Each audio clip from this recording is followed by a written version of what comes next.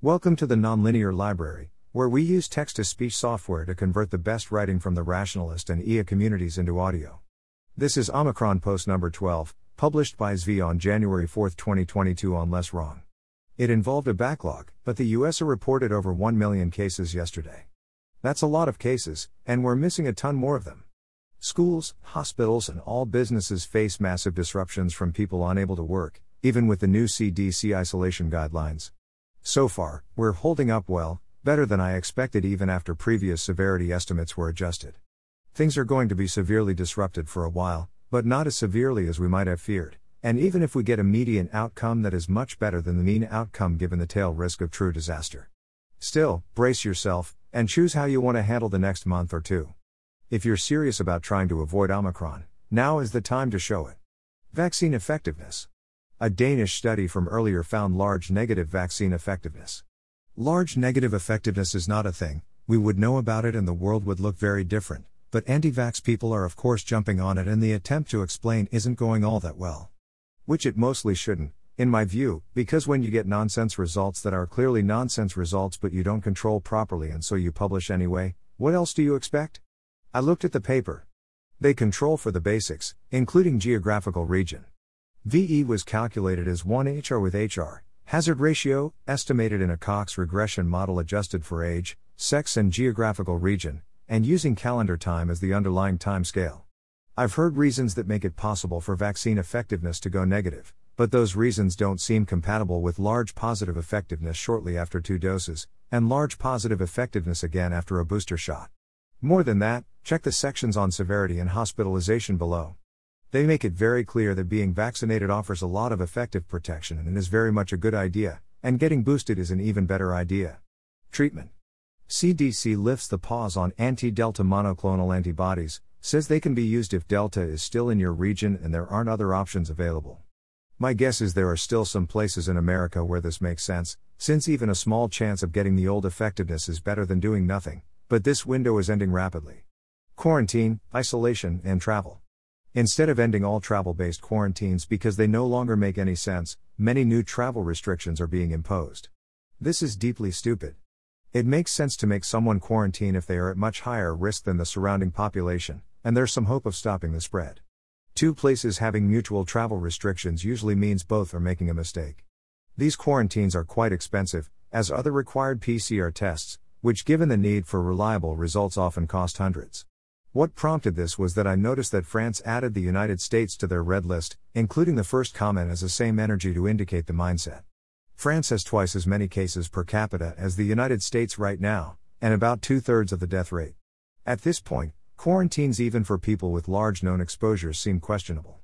If you learn you've been exposed to COVID-19, you have not received that many bits of information, and it's not clear how much behavior change is justified. Not zero, especially if you're going to potentially see vulnerable people, but if you use the old thresholds for quarantine you would, quite literally, never leave the house. At least it's better than universal isolation, such as the curfews in Quebec. Whereas Princeton is telling its students they can't leave the county after they arrive on campus. Not the country, the county. I am confused how they think this will help. Delhi is locking down for the weekend. I have no idea what this hopes to accomplish.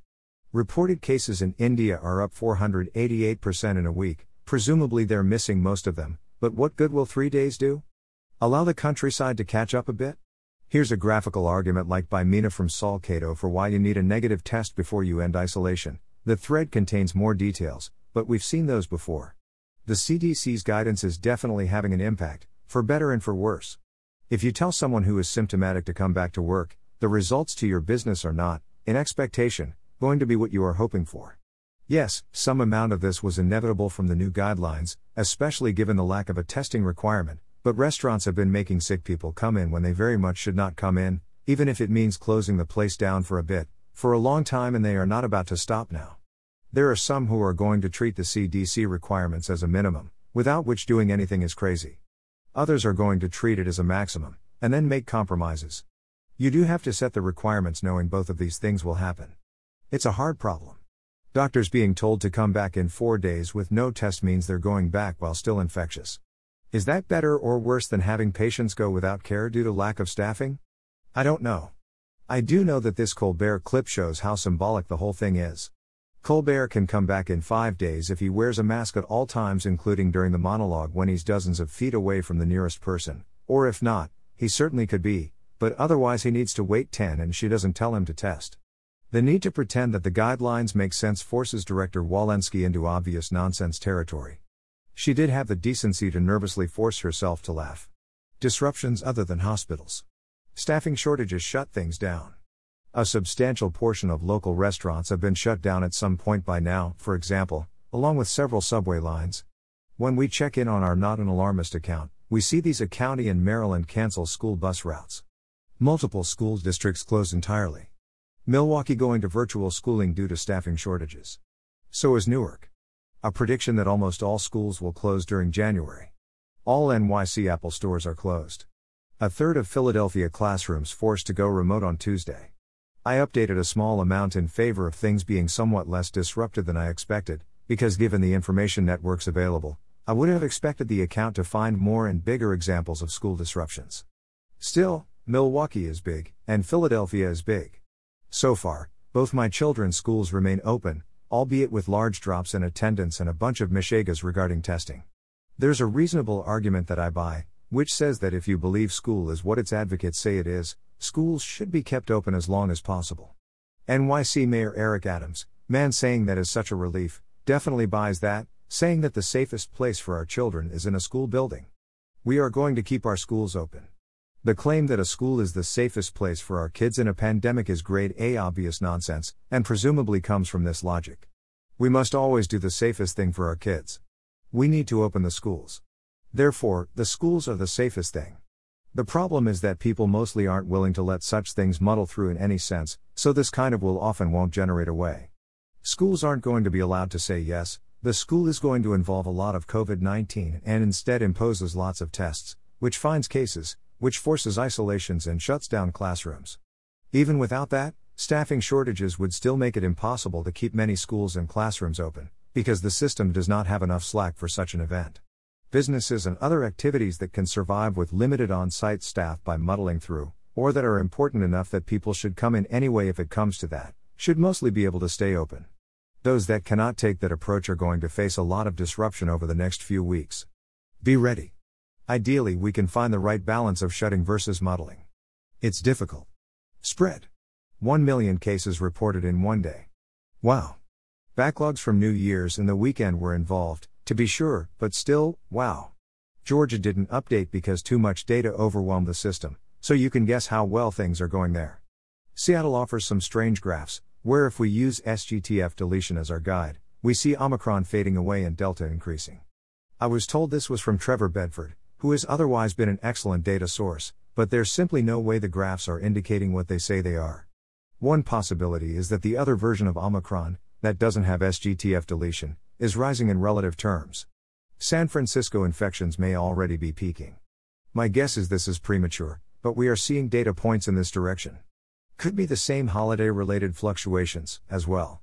New York is going to start having hospitals report how many people are hospitalized with COVID versus for COVID starting in 5 days.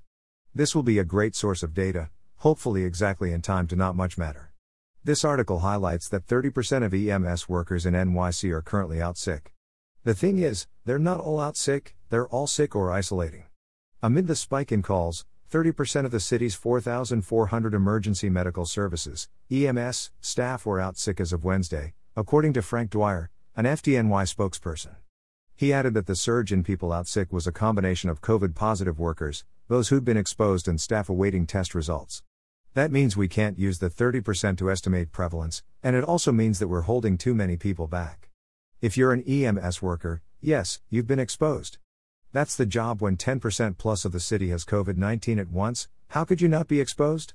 Having such people isolate after an exposure or while waiting for test results is going to do far more harm than good at this point. It's also fully incompatible with ending isolation after a positive test after only 5 days without a negative test, although I assume the EMS is ignoring that suggestion and requiring the negative tests anyway. Nate Silver notes a decline in Google searches for COVID symptoms in NYC. My guess is that at this point everyone's already Googled a lot, and a lot of this is pseudo-random, but it is an interesting data point. Nate also notes that the positive test rate has stabilized at 23%, which seems like stronger evidence that we may be at or near the peak. Severity. Good news from London. There's been enough time that if John's adjustment is remotely reasonable, the cohort that got sick earlier was at little risk. The question now is what will happen with the elderly, for whom not as much time has passed. This is the data from Haoteng.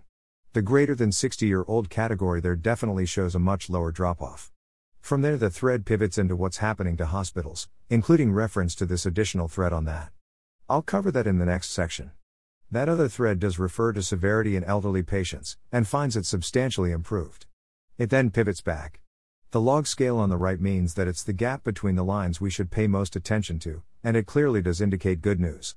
Similarly, this thread is on the situation in the hospitals and draws clear contrasts of those boosted, those vaccinated but not boosted, and the unvaccinated.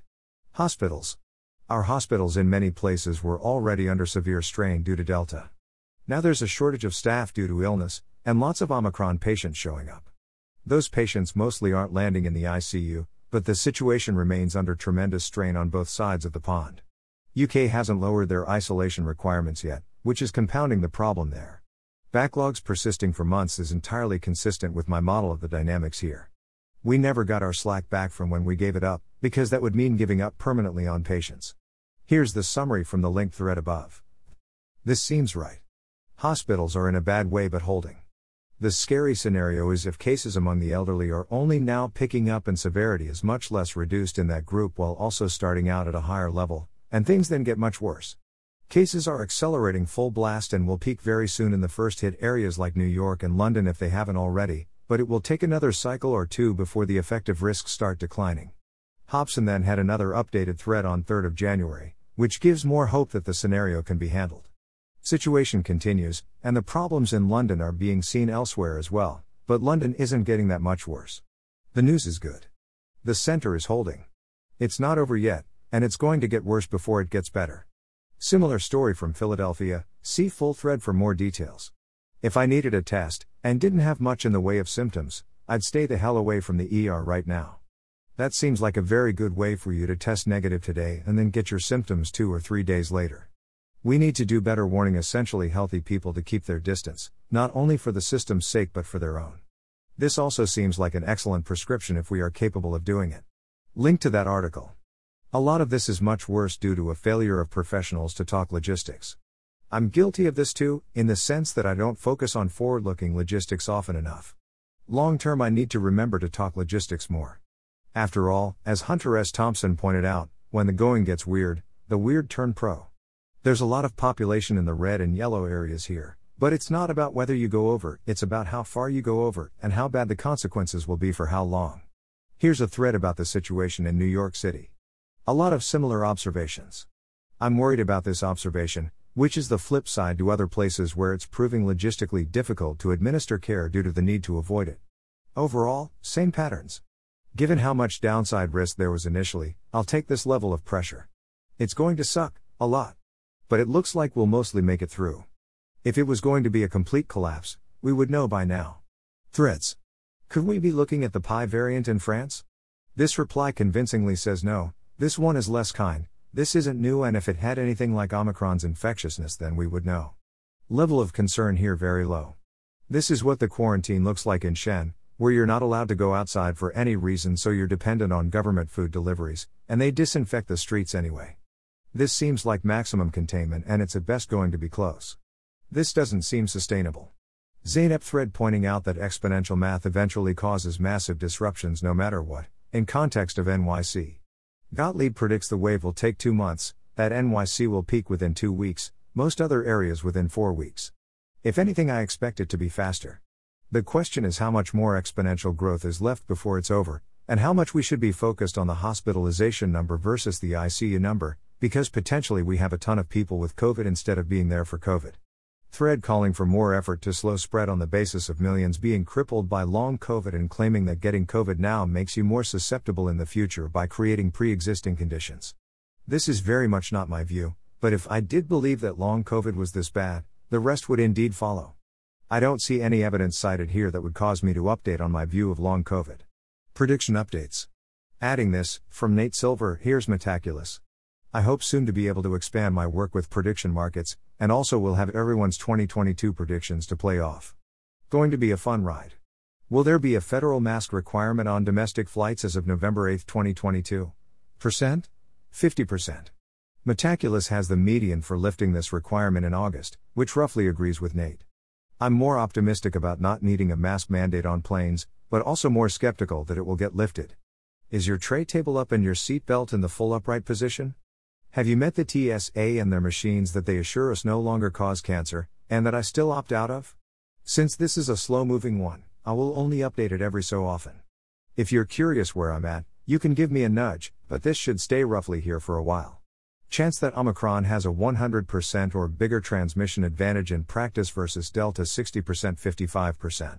I messed up the math last time and said 70% before adjusting to 60%, but our starting point this week is 60%. On reflection, after adjusting for early advantage and looking at when things are stabilizing, my guess is that this is going to be close, and we may never know for sure. Chance that Omicron is importantly 25% plus in the same person, less virulent than Delta 85% 90%. Chance that Omicron is vastly 75% plus in the same person, less virulent than Delta 20% 25%. The news out of the hospital seems clear. Unless something very strange is happening, Omicron is substantially more mild than Delta. I don't expect us to hit the 75% threshold, but the news keeps being good on that front, so for now I'm creeping a bit higher. Chance we will be getting boosters modified for Omicron within 6 months of our previous booster shot 20%. Israel is going with their 4th shot, but otherwise things seem to be settling into full complacency. I didn't define who we is here, but I meant the broad we as in I personally have the legal option to get one. I'll be 43 years old and technically have a risk condition but am not immunocompromised. Note that even if I'm allowed to get one, I don't intend to get one if the peak has already passed. Chance we are broadly looking at a future crisis situation with widely overwhelmed American hospitals, new large American lockdowns and things like that 10% 5%. We've made our position clear. It's going to be difficult to get care of any kind for a month, but we've picked muddle through and we're sticking to it. Generation time, serial interval, of Omicron is 3.5 days or less 85% 87%. This continues to be the best fit of the data and I'm creeping the number up a bit, but my guess is we will never find out for sure, unless it's super not close, because experimentation remains illegal. Daily cases in the United States have peaked by February 1, 2022, 85%. This seems like more than enough time to be on our way back down, but you can sustain a lot of cases for a long time. Feels right to express my degree of certainty about this. I'm curious how confident other people are on this. I'll open the floor to suggestions. What would be the most high-value things to put in the predictions section at this point? Links to Metaculus are always a bonus, or better yet real money prediction markets. Mostly I plan to wait until I see the other 2022 prediction threads and play off of those, like I have in the past. Thanks for listening. To help us out with the Nonlinear Library or to learn more, please visit nonlinear.org.